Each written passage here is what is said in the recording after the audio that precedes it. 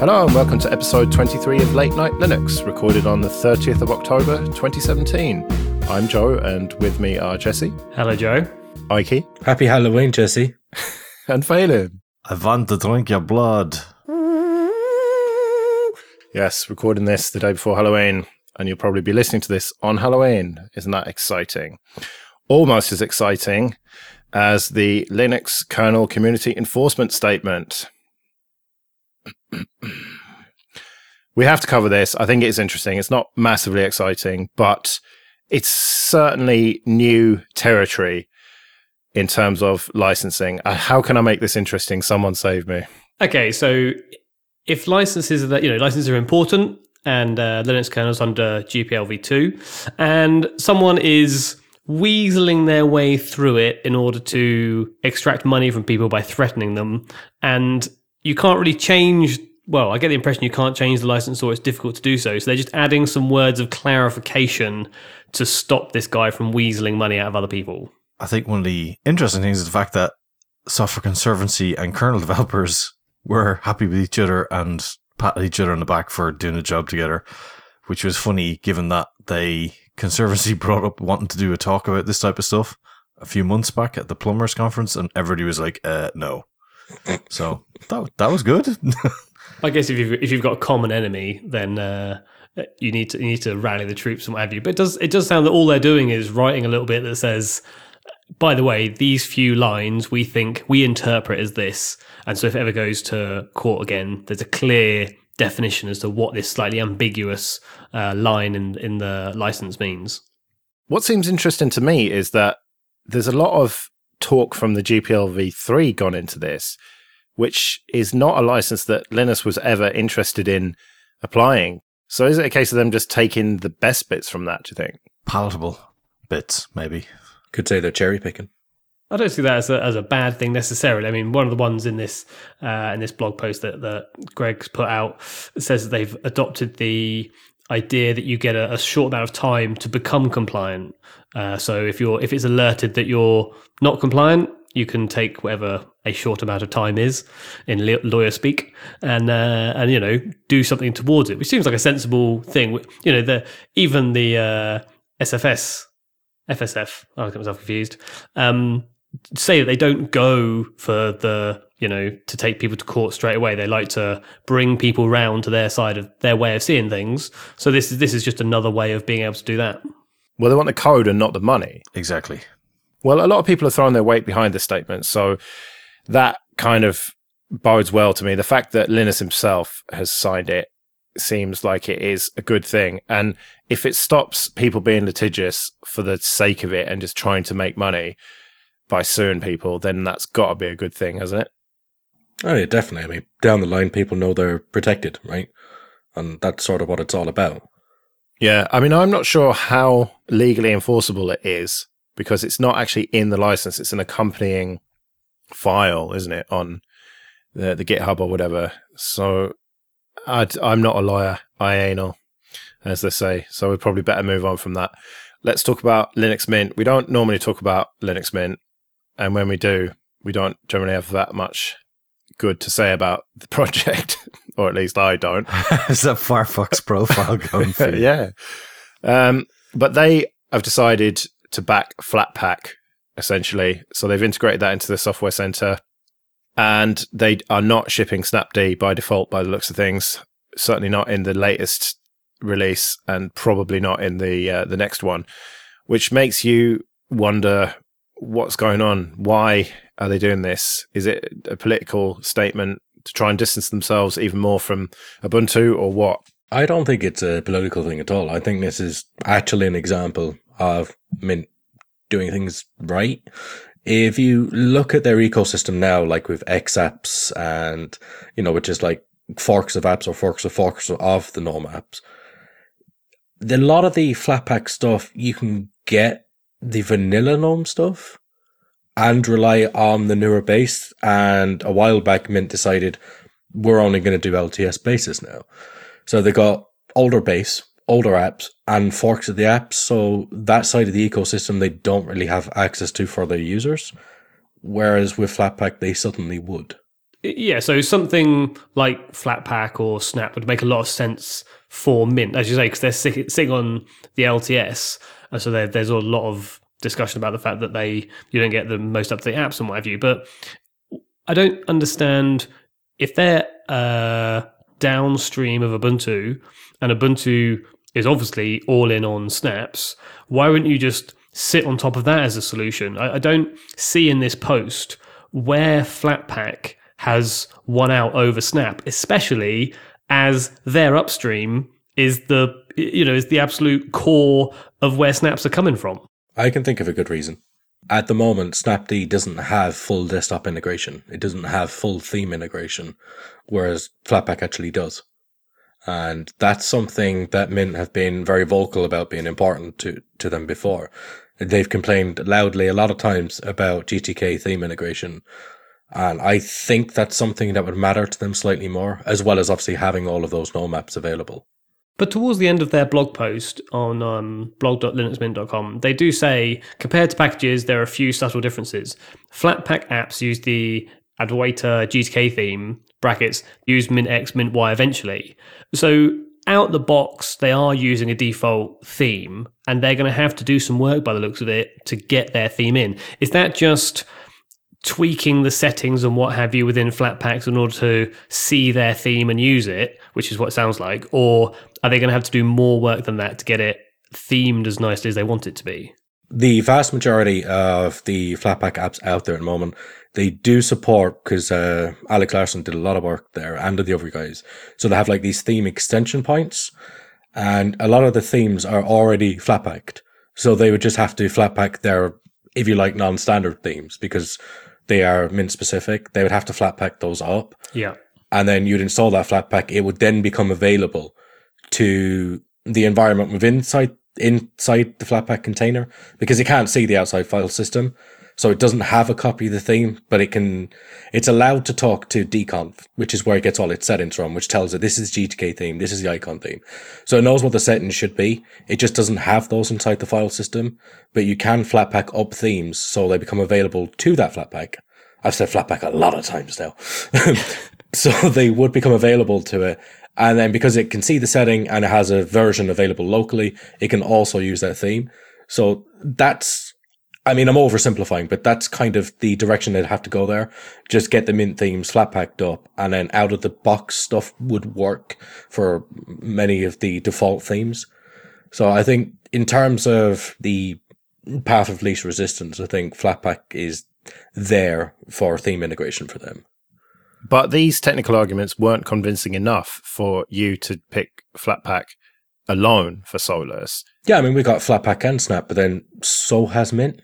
You could install Snap as well. I mean, so have the Ubuntus. For me, though, it was never about the GNOME apps. I mean, I'm only guessing. I might be totally wrong, but I would assume it would involve the GTK apps that they would have access to. But for me, it's always been about the third-party software I couldn't distribute. So stuff like the theme integration really doesn't matter that much, because a lot of the apps, like, I can't even think of one off the top of my head, but... Well, Chrome never really sits nicely, does it? Yeah, I mean, they've got their own custom theming stuff going on, and it's taken a while to integrate it in Solus, and I know that the theme integration stuff is coming. I guess another thing that would be important for them from their software center, Flatpak thinks in terms of repos, and you can list the contents of those repos, whereas Snapd is designed around a store. So you can't really, at the moment, do a listing of, say, a component, whereas you could do that underneath Flatpak, whereas Snapd, you'd actually have to do an asynchronous search to the remote store to find out what's in that bit, and then it will show you some of them. So in terms of integration into a software center, it's a little bit harder to get Snap because everything is remote instead of local, like the Flatpak repo is cached locally. So there's also that part of it as well. So I think Flatpak would be a hell of a lot easier for them to integrate. But it depends what you want out of them. Like for me, I don't really care about the GNOME apps because I have them anyway and it's roll and release. We're not locked to an LTS. Mint is locked to an LTS, can't get the newer stuff. So I think, they're very different arguments, very different needs. I only need random third-party bits. They're looking at apps. And yeah, I think it kind of makes sense for them.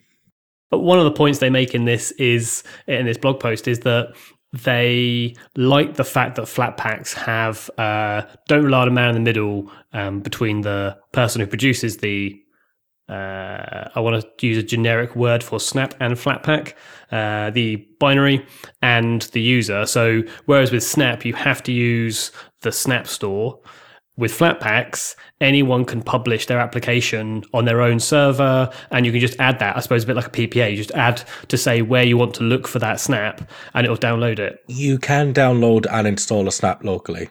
Yeah, exactly. So they could integrate it into their software center, a system where it just basically wget it and then runs a command, snap install, and then the path to the thing it's downloaded, the snap it's downloaded. And let's not forget, I believe in the screenshots it's showing FlatHub enabled as default. Well, that's somebody else's repo. Exactly. That's the hypocrisy of the whole thing. They're saying like, oh, we don't want to use Snap because we can't control it. Well, you can control it. And they're not even hosting their own stuff anyway. I guess the argument there is, like, at the moment, it's a case of who owns the keys. Like, you can use a repo, but you can also set up another repo. At the moment, as much as it's technically possible to create a Snap store, nobody's ever really done it. I mean, there was like a proof of concept a while back, but there's no programmatic support for telling Snapd, like, I want to add these remote sources, you talk to the store. So in that respect, they're kind of right as well, because you can't just say, like, add this repo and get from there. It's like, it's in the store. To be fair, you can publish your stuff and you can tell it, you want to publish to this channel, but it's not like you can just set up a store on your server. You can host the Snap, but you wouldn't have like update paths and stuff available. So it's definitely a bit of both. If you want to benefit from the update paths, you'd have to have it in a store or tell someone to download it. Whereas with the Flatpak path, it's got that local index. It knows when there is updates. It'll update from them. Anyone can then create a repo. So, I mean, there's arguments for and against it, but in terms of what they're trying to do, I do think they made the logical decision. But obviously, I think, ideally everyone would support both. Yeah, and I suppose because it is basically Ubuntu underneath, it does support Snap, even if it's not first-class support. Yeah, it's sort of like out-of-the-box experience. What are we integrate with default? Blah, blah, blah. Have this. That's kind of cool. But users will still have that choice. They'll still have their dep packages. They'll also still have Flatpak and Snap available through the underlying repos themselves. Yeah. So they also announced that they're dropping the KDE edition. Do we care about that? Phelim, I presume you don't. No, I never really saw the point in it, to be honest, because I thought the Kubuntu guys did a better job anyway. And,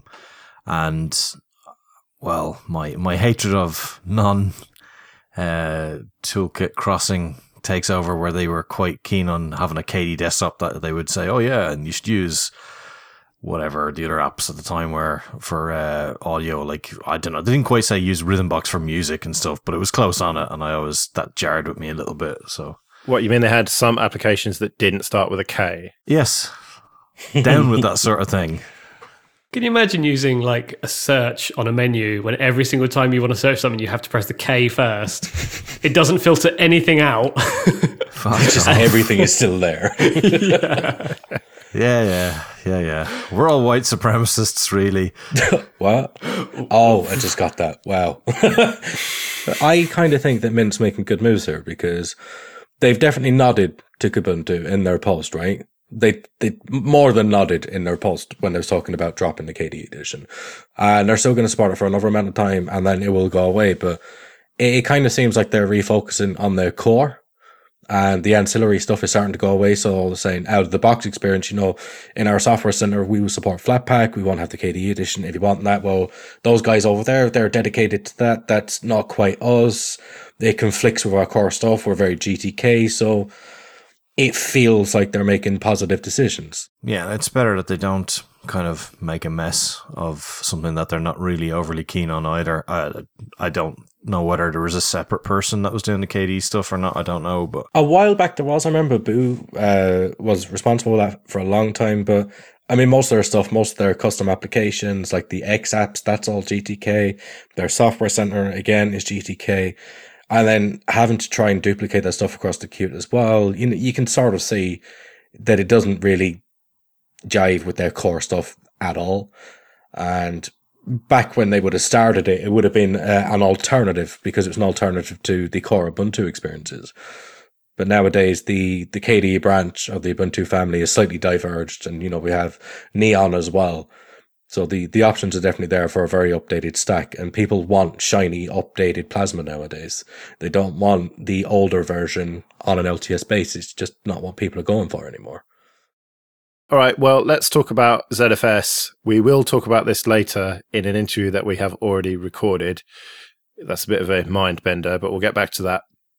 But specifically, a story that's gone around in the last couple of weeks, that Oracle could, keyword, still make ZFS work with Linux license-wise.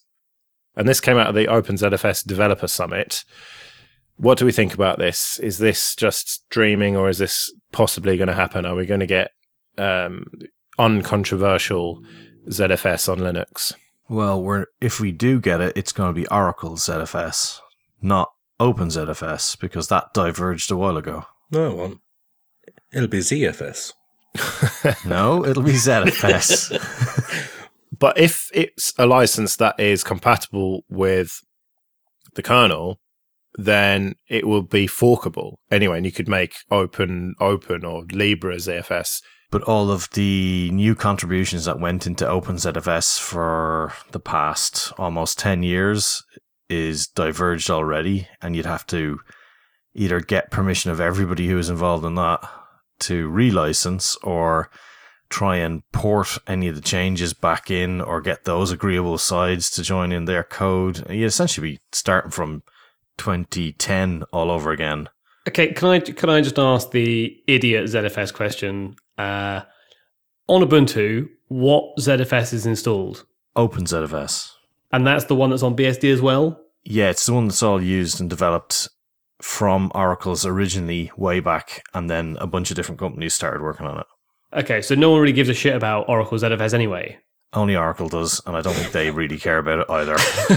Well, I mean, Solaris is slowly sort of dead. There's still one guy who's trapped in a cubicle somewhere and can't get out because they've walled him in by mistake. He's doing support. Everybody thought it was dead, and then a tweet went up with a blog post. It's like, no, it still exists. What? But surely, if Oracle ZFS were to be relicensed, then that would at least make it possible for OpenZFS to relicense. I know it would be a big job contacting all the people who've contributed, but there'd be more weight behind that movement, surely. You've got a lot of people there that are sort of possibly not even into Linux having ZFS anyway. I mean, there's people out there with products that are based on BSD. Maybe they don't want Linux to come and steal the only thing they have going for them right now. Yeah, that's kind of an awkward one. Like, if the underlying code is relicensed, what happens to the code on top? It's a separate project now at this point, surely. Probably. It's probably diverged far too far anyway. We should just relicense the kernel itself. Put it under a BSD license. And you just start using Butterfest, it's fine. Just forget all that ZFS nonsense and just carry on a good, proper licensed file system. Yeah, as long as you don't like your data or anything. Yeah, if you have no data storage needs, then Butterfest, that's for you. I am pretty sure ZFS went through exactly all of these things. We just didn't get to see any of it because they were hiding it away. Yeah, we didn't get to slag it off. Well, as I said, more on that in an interview. Well, it's not really an interview. It's a chat that we had with someone mysterious. Ooh, you'll have to wait 10 minutes or so. All right, well, let's talk about Ubuntu again, and specifically Canonical here. When they made the huge announcement, we kind of thought that Shuttleworth was preparing to sell Canonical or maybe go public with it. Well, he has confirmed that the plan is to take some investment once they get profitable properly and then prepare for an IPO.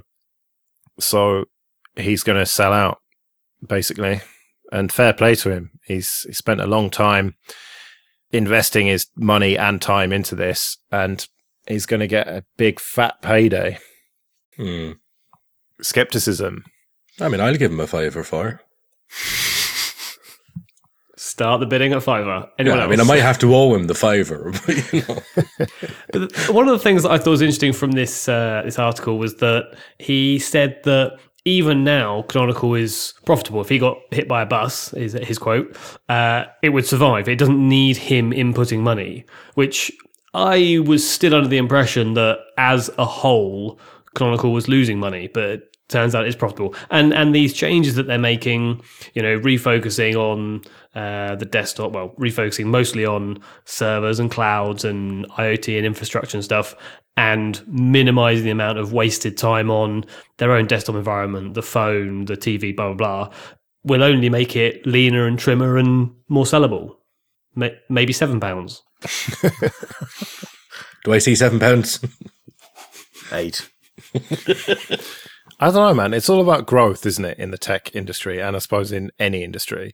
And if now they are profitable, which he said they are, so you kind of have to believe him, they fired all the people who weren't making them any money or laid them off. Awkward. Yeah. Well, my understanding is that they are making a fair bit of money on the IoT and the cloud and stuff. And more importantly, that is growing. And growth is what makes a successful IPO. And so if my beliefs are proven right, and they will have to open their books up when they are going to IPO, and if they are really growing like I think they are, then it's a good bet. And I would advise people to buy some shares because I think that it's going places as a company. I could be totally wrong, but that's just my hunch on this. I think we need this as well, though. I think we need somebody other than just Red Hat. I mean, not that Red Hat are like evil cackling on top of the mountain with lightning in the background, but you know, there's got to be somebody other than them that's out there, because otherwise it totally skews the landscape of stuff. I mean, you know, they have their ways of doing stuff. They fund Systemd, even though nobody wanted to, and you can say that's good or bad, whatever, but there was no one else there to counter that. And I think there's got to be something there in a professional sense that can sort of say, well, we're going to do it this way. And just so there is more than just one choice. SUSE and Richard Brown are probably saying, yes, that's us. And I'd say, no, on you go, son. But yeah, whatever. Well, they're growing as well, and you never know. Although they just keep getting bought, and the company that owns them keeps getting bought. So who even knows what's going on with their finances? I mean, when your primary output is parody videos. I'm only joking. It's only half. Cool songs. Yeah. Phelan, when you say that you need another choice, what do you mean it's another choice? What's to stop companies using Canonical and their support presently versus if they have this IPO shenanigans go on? Well, I don't think there's anything stopping them right now. I mean, I think that's good. But what I would hate to see is the fact that the likes of Microsoft buys them or something like that, where they become a private division inside of another company, and then they either get killed off or sort of mutated in such a horrible way that they're like changed from how they got there. I want them to continue to grow as they are growing in the right areas and doing the right thing and with the same ethos, not, yeah, you're a pesky sort of competitor, right? Let's do away with you, like the way so many other companies seem to go in the tech world, where it's like, oh, wow, they've got a competing product better than ours. We've got loads of money, let's buy them and kill them. Brilliant. Job done. But if they go public, then what's stopping Microsoft or Amazon buying a shitload of shares and potentially a controlling stake? Yeah, no, that's true. I mean, if Microsoft buy them, that's going to take the whole, Windows subsystem for Linux a little bit far. Well, it seems like the only companies in a position to buy them, realistically, would be Amazon, Facebook, or Red Hat. Well, yeah, maybe. But there are probably a lot of other companies out there, but just the ones that you would think: Microsoft, Amazon, Facebook, HPE, Google. that kind of thing. Yeah, maybe. But I suppose public is better than an acquisition, isn't it? Just about. Yeah, I think so. Yeah, because I was preparing. I mean, we talked about it at the time that if Microsoft buy them, then we'll be moving to. Oh God, we might even have to move to Solus. No, it's never going to be that bad, surely. Could be BSD. No. Yeah. Wait, which is worse? Actually, don't answer that. Yeah. So, what do we think of the name of 1804 then? Bionic Beaver. Last week it was nonsense. This week it's beavers. As long as every time you do something, like click a key or click on an icon, it goes.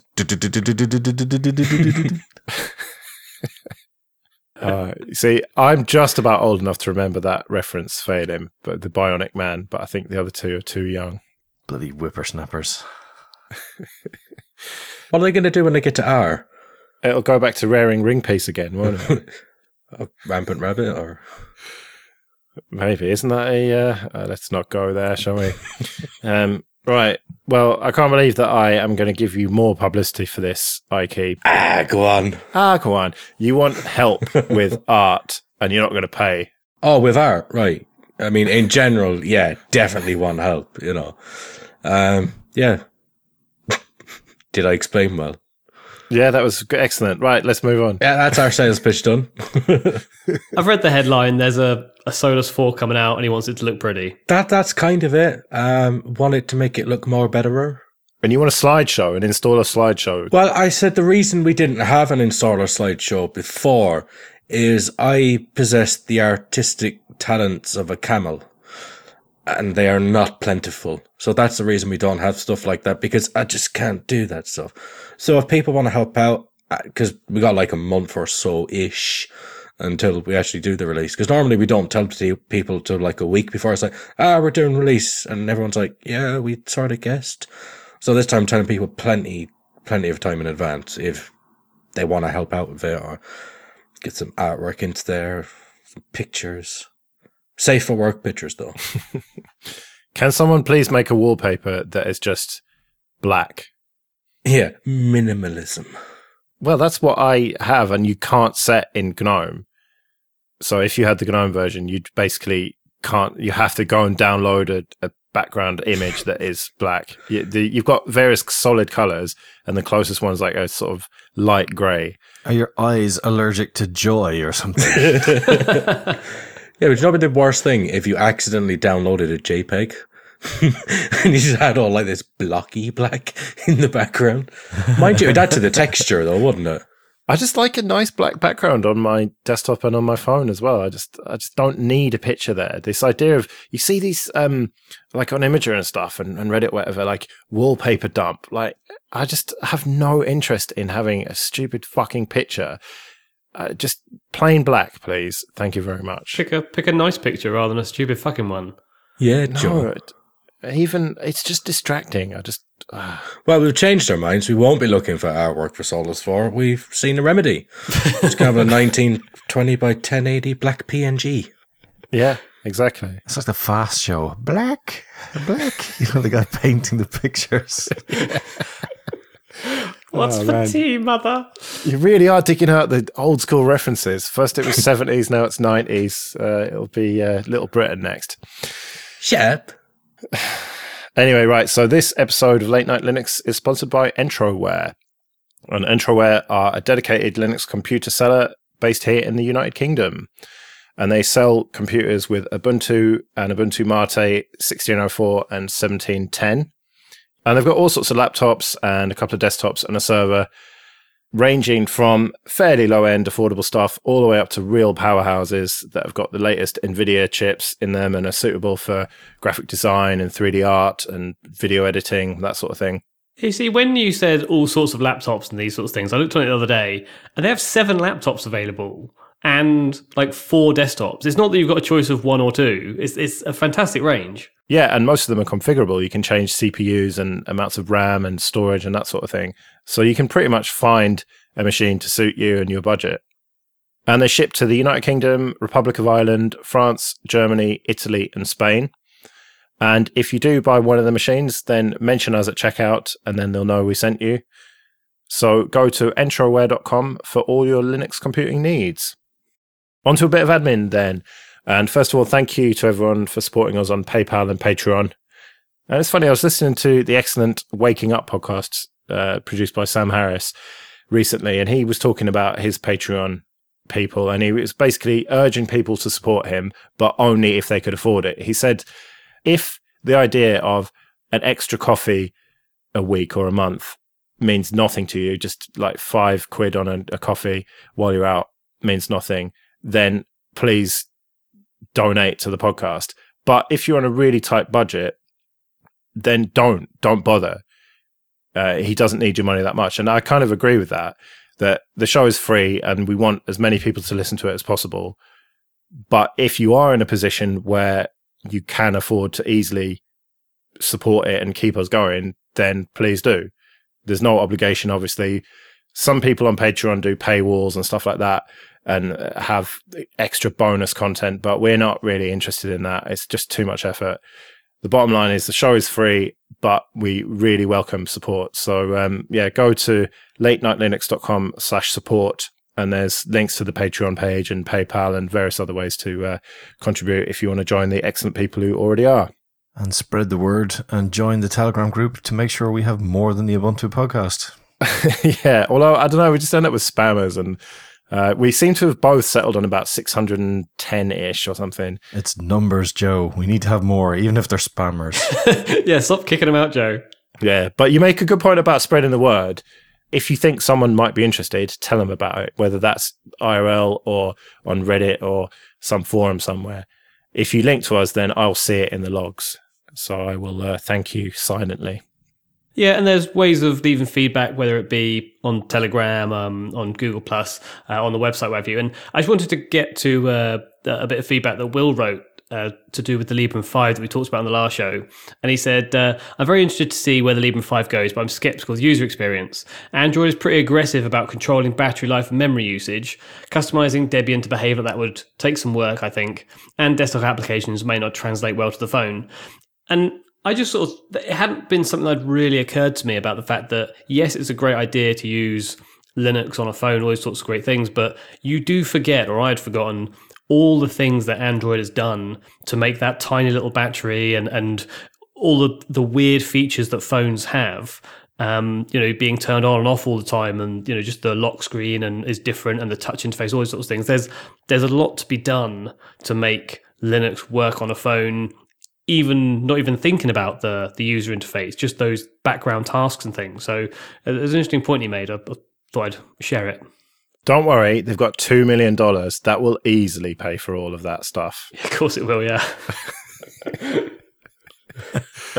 Yeah, well, here's hoping. It is a massive, massive task. And I think that if you have backed that, and I think they're still taking pre-orders, you have to set your expectations.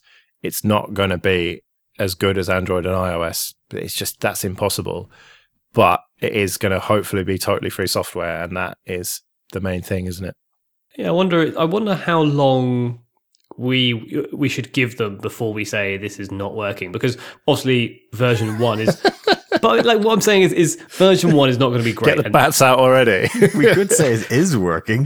Version 1 is not going to be great, and you've just said that. We all agree with that. But when version 7 is out and you're still not, it's still a bit shit at some point, because they just can't put the amount of money and resources and development that Android does, or Google does with Android and iOS, what have you. And, if Microsoft can't make these things work, what hope is there for like a little sort of, I don't have the right phrase for it, but a smaller company? A startup, basically. Well, the thing is this, right? Even if they plug away for 5 years at this and they get 5 years more advanced, well, Android and iOS will be a further 5 years advanced. So they'll always be playing catch up. And that's something that plagued the Ubuntu phone. I think that you've got a moving target and they are accelerating away from you with all the billions of dollars they can spend on it. And it becomes impossible to compete with them on a level playing field, features and stuff wise. But that's not what the Librem 5 is about, is it? It's ultimately about free software and open source and all that kind of goodness. And I think that it will always be framed in that way. So I just don't think that it will ever be as good, for want of a better word. There's 2 points that I would say. Firstly, who says you have to compete directly with Android and iOS? I know you're saying that they're going forward as the rate that you're catching up, but who says you actually have to catch them? And also, they are at least able to learn from the mistakes of Android. So, let's just call them mobile phone OSs. So a mobile phone OS has learned what is good for touching and swiping and app development and interface design. And it's taken years and thousands of people using them to get to the point that those systems are at. And you can just look at them and say, okay, this seems to work nicely. We'll have our settings menu like that. Done. You don't have to start from Idiotsville back in 2007. So, that you're not necessarily striving for Android, which, as you said, it's for enthusiasts, but also they're not starting from zero, are they? Well, it's a bit more than just looking at it, seeing what they're doing and learning, because there's the actual code as well, which, okay, the interface and stuff is one thing, but all the underlying battery optimizations and stuff, that is actual code that I don't think you can just learn from. You could look at Android and say, it used to have really shit battery life. Now it's got slightly less shit battery life. Let's do that, because that was 10 years of development to make that happen behind closed doors. Although I suppose the code is mostly available, so maybe they can, but it's all about play services and stuff. Who knows? But all right, let's move on. Jesse and Phelim, you were absent for this, so it's just going to be me and Ike. So let's listen to the interview/chat. So we're now joined by Jim Salter, who is so famous he's even written for Ars Technica. Wow. So welcome, Jim. Thanks. So that is how we ended up getting in touch, because I cited an article that you had written, I think it's 3 or 4 years ago now, and right. You said, hey, that's me, and we got talking. And that was about next generation file systems. So basically ZFS, ZFS if you're American, and ButterFS, ButterFS. I think we better say ZFS and ButterFS, but whatever. Anyway. And then you offered ages ago to come and tell us about this, and I finally got around to it. Here we are. So what makes you think that you are qualified to espouse the virtues of these file systems? Oh, the justify your existence thing. Well, besides writing articles on them, I have my own ZFS-related project called Sanoid that does snapshot management and replication between machines. It's pretty cool stuff. That's actually one of the things that I really love about ZFS. I can replicate a 10 terabyte virtual machine image across like a 1 megabit DSL connection in just a few minutes. That is presumably after already pushing the big bit first. Yes. Once. Yes, that is an incremental, but go ahead, try that with rsync sometime and let me know how you get on. Yeah. So we're not just talking about ZFS here, we're talking about ButterFS. I suppose what are the big differences apart from licensing? Well, there's a lot of big differences besides licensing, one being that ZFS actually works. I used Butter for a couple of years, and I actually took a stab at it in production for close to a year, and it's just not reliable enough. There are a ton of feature differences. Butter has different topologies available than ZFS does, and it has some things that are really cool for home or hobbyist types, like being able to just reshape an array on the fly that ZFS can't do, at least right now, although that may be changing. But the problem is it tends to crash. It usually won't actually eat your data, but it's very likely to get itself into an unrecoverable state. If you're doing much of anything more complicated than I'm running Butter on my one disk in my laptop. But it is more flexible than ZFS, isn't it? It's differently flexible than ZFS. I wouldn't necessarily say more. Well, changing the RAID level and shrinking pools and stuff, you can't do with ZFS. Yeah, that's the rebalancing and reshaping on the fly I was talking about. But it's not as hard and fast as a difference as you might think. In Butter, you can do something like you can add a disk to an existing Butter RAID 5 array, so you can go from 5 disks to 6 in that array. Whereas you can't add a disk to an existing, RAID Z1 or RAID C2 in ZFS right now, although that is actually supposed to be changing very soon. But the thing is, well, for one thing, if you've got a Butter RAID 5 array, then you're really screwing up because they literally tell you not to use that code. So what's the point? And another is that if you want flexible storage topology in ZFS, you should probably be doing a pool of mirrors. So say you have the same, 6 disks and you have them set up as 3 mirror VDEVs in the pool, you can add another mirror later. You can also upgrade disks within the VDEV. So say you've got a 2-disk mirror in ZFS made of 2 terabyte drives and you go out and buy a couple of new, HE 8 terabyte drives, you can just replace those disks in that mirror. And once they're both replaced, poof, you got 8 terabytes available instead of 2. So all this is basically sysadmin talk. And I think that you get a lot of sysadmins listening to our show. I know we do, but there's also a lot of just sort of desktop users as well. And are there any real benefits to desktop users using one of these next generation file systems? Oh, absolutely. There's huge benefits for normal users. At the simplest level, and I'm going to stick to ZFS here because at this point, I don't really recommend that anybody use Butter. You certainly can, but you're playing it kind of risky if you do. Not a big fan of SUSE then, eh? Might want to tell Fedora that as well. Fedora knows, trust me. Red Hat doesn't really want anything to do with Butter in general. And SUSE had to turn off the features that everyone's scared of. Exactly. Basically, the only way SUSE is really using it is, like I said before, like, single disk, like in a laptop. Once you start hitting arrays, not so much. But yeah, anyway, so both of these file systems are checksumming file systems, which means that every single block of data that you write is individually cryptographically checksummed. And what that means is it knows when something goes wrong with it. If you've ever had an MP3 that suddenly has a bright chirp in it in the middle and you're like, was that always there? It probably wasn't. Similarly, when you got old movies that you perfectly legally acquired through various means on the internet. And, you see you're watching it and you're like, this is my favorite movie. I've watched it a million times. I know it didn't always have that blocky mess of crap in the middle. Again, probably at some point, something went wrong with your storage. It might've been while you were copying it. Maybe you've got a wiggly SATA cable, whatever. But where a normal file system it's corrupt now and that's all there is to it, with ZFS or Butter, they know about it immediately because that block didn't match its checksum. So if you've got redundant storage, like a mirror or RAID Z1 or RAID 5 or whatever, it'll automatically correct it on the fly. If you don't have redundant storage, if you're keeping backups, you'll know immediately, hey, I need to go to backup and retrieve that file. Whereas again, with a normal file system, unless you're some way MD5 summing every single file on your disk, you wouldn't know until it's too late. But if you've got a single disk setup, how do you know that something's been corrupted? Does it tell you? It'll tell you anytime that you read it. And more importantly, if you're using ZFS, you should be scrubbing it. A scrub, basically, you just schedule it to run periodically. Like I have my system scrub once a month, and it goes through every single block and makes sure that it matches its checksum. And if it doesn't, again, it corrects it if you've got a redundant setup, like a pair of disks.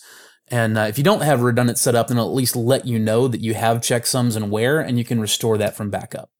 This kind of reminds me of running defrag on Windows every month. In the sense that you do it once a month, yes. Other than that, I have no idea what you're on about. I mean, the manual interactive maintenance of the file system by the user. Sure. I guess. But if you've got a file that you haven't used and you're not going to use for a long time, how long is it backed up for? How many snapshots typically do you have? How far back in time can you go? So if you never use that file, if it just sits on your disk untouched, that file will take literally no more space each time you take a snapshot. That's kind of the beautiful thing about snapshots, and not just the whole file. Let's say that you've got, and I'll go back to VM images because I love virtual machines, but let's say that you fire up a Hackspit, Windows virtual machine just for a minute because you needed to do something that would only work in some Internet Explorer web app for your job or whatever. Well, you've only touched a few megabytes worth of storage on that virtual machine image, right? Even if that's say a 200 gigabyte VM image, when you next take that snapshot, it doesn't have to take up that whole 200 gigs of that image. It only takes up the couple of megs that you wrote to it while you had it booted up. So it's pretty awesome. To answer your question about what I keep, I generally keep 30 hourlies, 30 dailies, and 3 monthlies. And those are automatically kept, and they're automatically taken, rotated, and purged as they expire past policy by my own ZFS project, Sanoid. Fair enough. We can't avoid licensing any longer. It's a bit of a boring topic, but the bottom line is that unless you're canonical and deluded, some would say, or confident, others would say, ZFS and Linux are just incompatible license-wise. There have been rumblings in the last week that Oracle might be thinking maybe about changing the license, but for now, they're incompatible, according to most distros. So how do you get around that? It sounds like you use Ubuntu. I do use Ubuntu, and I used Ubuntu before Canonical brought ZFS into the main repos. The thing about the licensing is that it's very easy to just make a blanket statement, oh, these licenses are incompatible. But A, it hasn't been tested in court, and B, it's not as clear-cut as you might think just from listening to, say, the Software Freedom Conservancy. You mean the FSF and Conservancy might be wrong about something? Surely not. Well, let's just suppose they might be a little biased about licensing. Let's say that. But who is going to be brave enough to actually test that outside of your canonicals? So for an example, I run a distro, but then again, I don't have an army of lawyers, so I wouldn't be one to take that risk. And there's a lot of even large companies who don't want to take the risk of actually having it tested in court. I think that you and those large companies are not really paying much attention to what the licenses actually state. There's nothing in either license that causes you to be unable to use the software together. Everything in the license that could possibly conflict centers around distribution. So if you, Ike, were to put ZFS in your main repos, there would be an argument that you're distributing it, but even then, probably not, because it's in separate modules. What actually happens is you, as the user, load that kernel module, and you're just using the two pieces of code together. Neither license prohibits that. What you can't do is you can't ship them. So you would look at it from more like the dynamic linking end of the argument. Correct. Okay. But then it still does have to be shipped. I mean, you wouldn't be shipping a VM image which was, say, ZFS pre-enabled, but you would be enabling it from the installer level and shipping something that would be installed with it by default. And I think once you get all those confusions, and that's why a lot of people aren't touching it. And I think it's mostly in the hopes that somebody else does, because I think people actually want it. And I think people want to see this finally swept away. Well, somebody else did. Canonical did. It really wasn't that big a surprise to me when they did, because, again, despite a lot of the rumblings from the SFC and the FSF, I was intensely interested in this because I really, really wanted to be able to, put the chocolate and the peanut butter together years before Canonical started shipping ZFS in the repositories. And even more importantly than that, I wanted to be able to use my own project that depended on Linux and on ZFS. And I co-authored a paper with an IP attorney that was presented at POSCON, an open source conference here in South Carolina. And I fed him information about the licenses and gave him links to everything and some background information. And he basically did all the research as a lawyer and decided, would I be comfortable taking on a case with this? And his conclusion was like, yes, I think this would absolutely stand up. This is considerably more aggressive, but he felt like, I think I could probably make this float even if you just put ZFS statically in the kernel. The other thing about that, and again, this is a thing that a lot of people are kind of scared to talk about, nobody on the free software side really wants to test this particular one in court because there's no good outcome from doing it. Either one of two things happens. Either mixing the CUDL and the GPL gets upheld in court, and it potentially weakens GPL enforcement, or users are forced no longer to use pieces of free software together, which neither the FSF nor the SFC truly want to happen. Well, I, for one, controversially, would happily see the GPL weakened for this to be usable. The other questions, I'm not entirely sure, like, can Oracle just suddenly and magically relicense everything GPL or Apache or MIT or whatever? I don't know to what degree they do or don't own all of the contributions in their chunk of the code base. And for that matter, even if they do that, the other interesting thing is I don't think many people are going to want to suddenly use Oracle ZFS instead of OpenZFS. They're not the same code base at this point. Now, Oracle might very well be able to say, okay, everything that we ever owned, which would include the entire, pre-acquisition code base and pre-OpenZFS code base, all of that is now GPL, or all of that is now BSD. But would all of the contributors to the OpenZFS code base since OpenZFS started be okay with changing the license? I don't know the answer to that. It's kind of hard to change licenses when you have a ton of contributors, So do you foresee the situation we've got now continuing, where we've got this kind of limbo and it seems like you're all right to use it with Ubuntu, and if you really want to use it, then just use Ubuntu and just don't worry too much about it? If I had to guess, and it sounds like you're forcing me to, then yeah, I think that's the most likely outcome. I think probably people are going to come to the conclusion that if if your heart is pure and your aim is true, then you can probably just get away with mixing Cuddle and the GPL. But I think in reality, people are afraid of doing that now, especially over the noise we've seen recently in the kernel. And I will name no names, but we all know the NetFilter debacle going on at the moment, which has now forced a new contributor statement on top of the kernel itself. And I think people are getting a bit frightened in general about GPL enforcement. Well, I mean, GPL enforcement is a real thing, but there are a couple of things to remember about it. One being that, so far there haven't been that many GPL enforcement suits, and all of the ones that have amounted to anything have come from a couple of key players in the SFC and the FSF.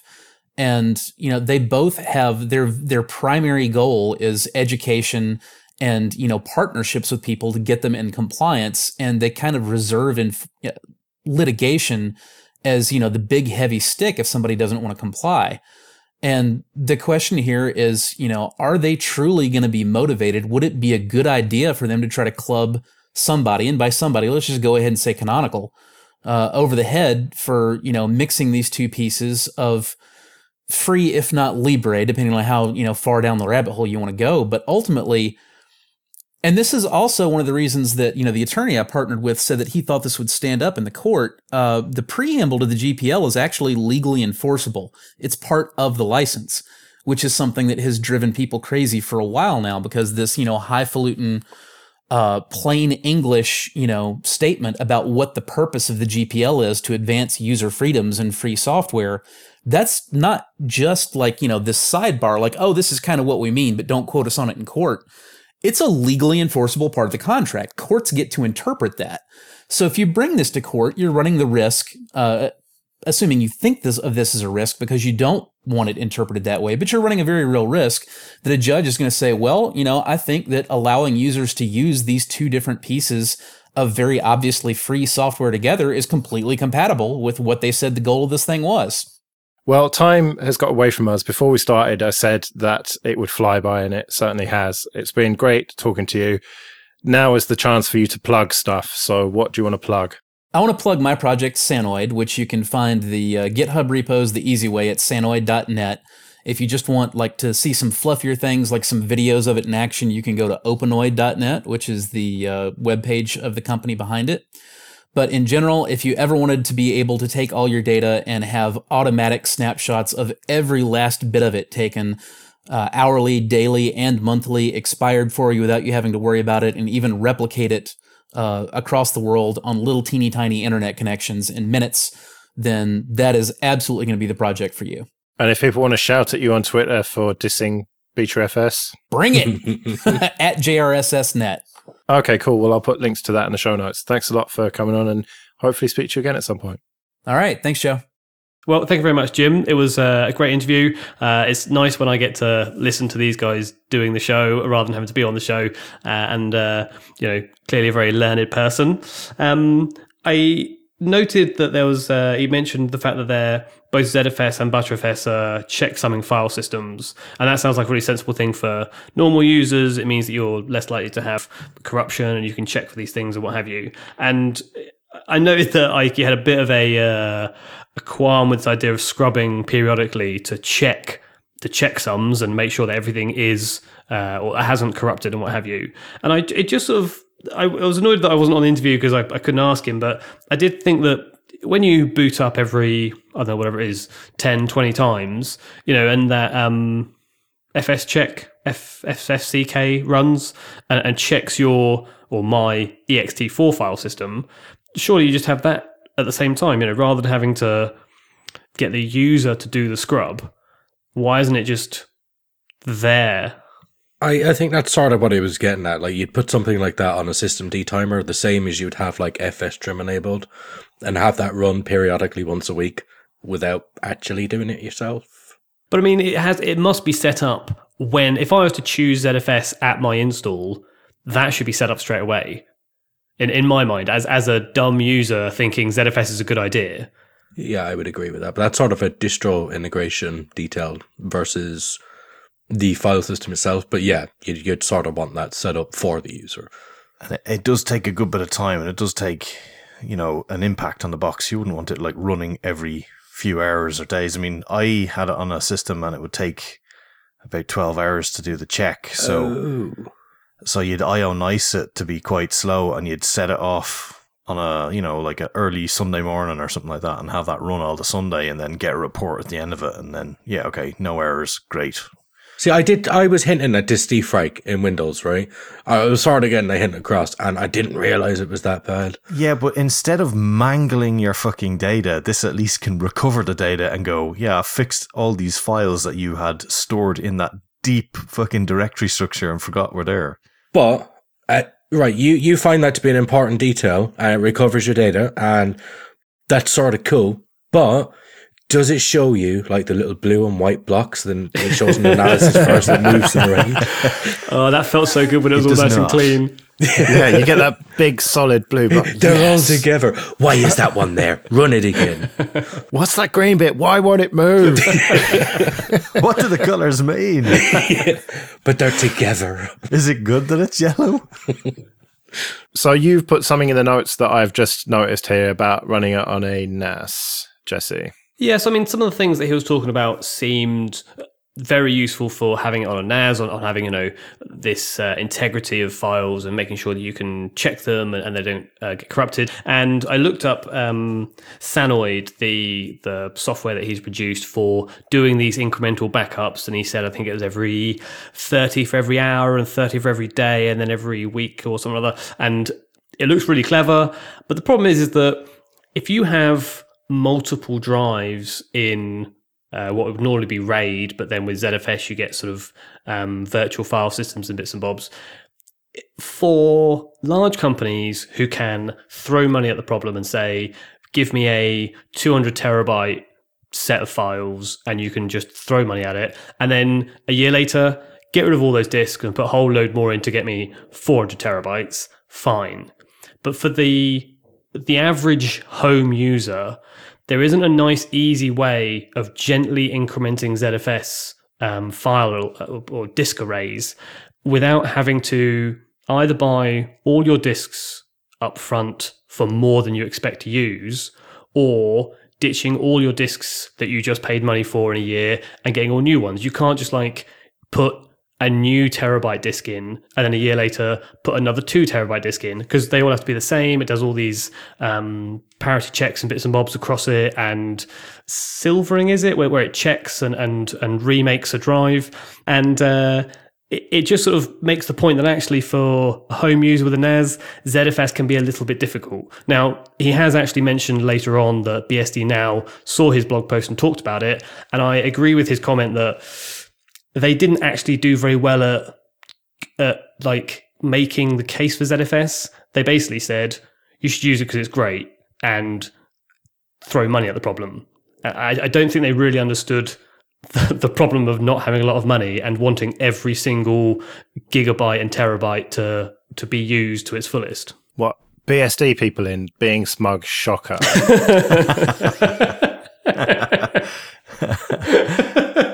The thing is that those BSD people, they have got the money generally to buy loads of hardware, and as you say, don't really give a shit about spending a few $100s on more disks, whereas the average person who's like you, a little bit techie, and realizes that you can have a NAS or whatever, then, as you say, money is relatively tight on these things, and you do want to squeeze all the space out of it you can. And so, well, what do you run in your NAS? Presumably that is just some sort of ext4 or whatever. I'm in a grey area because you bang the disk in and you say, here's a disk, and it does it for you. So I think it's one of these Synologies where it's using butter. Yeah, it's using butter then, yeah. Yeah, so but you don't even really get to choose, it just magically does it. But yeah, I've said what I need to say, I'm done. Fair enough. All right, well, I think we have all said what we need to say and we are all done. I didn't say anything. Oh, what do you want to diss ZFS a bit more and big up PeterFS? I guess I couldn't. I don't have to do it. No, I don't have to. All right, maybe another time. All right, so we'll be back in a couple of weeks then. In the meantime, I have been Joe. I have been Jesse. I have been Ike. And I have been Phelim. Oh, you confusing pair of twats. See you later. Sure, we all speak the same anyway.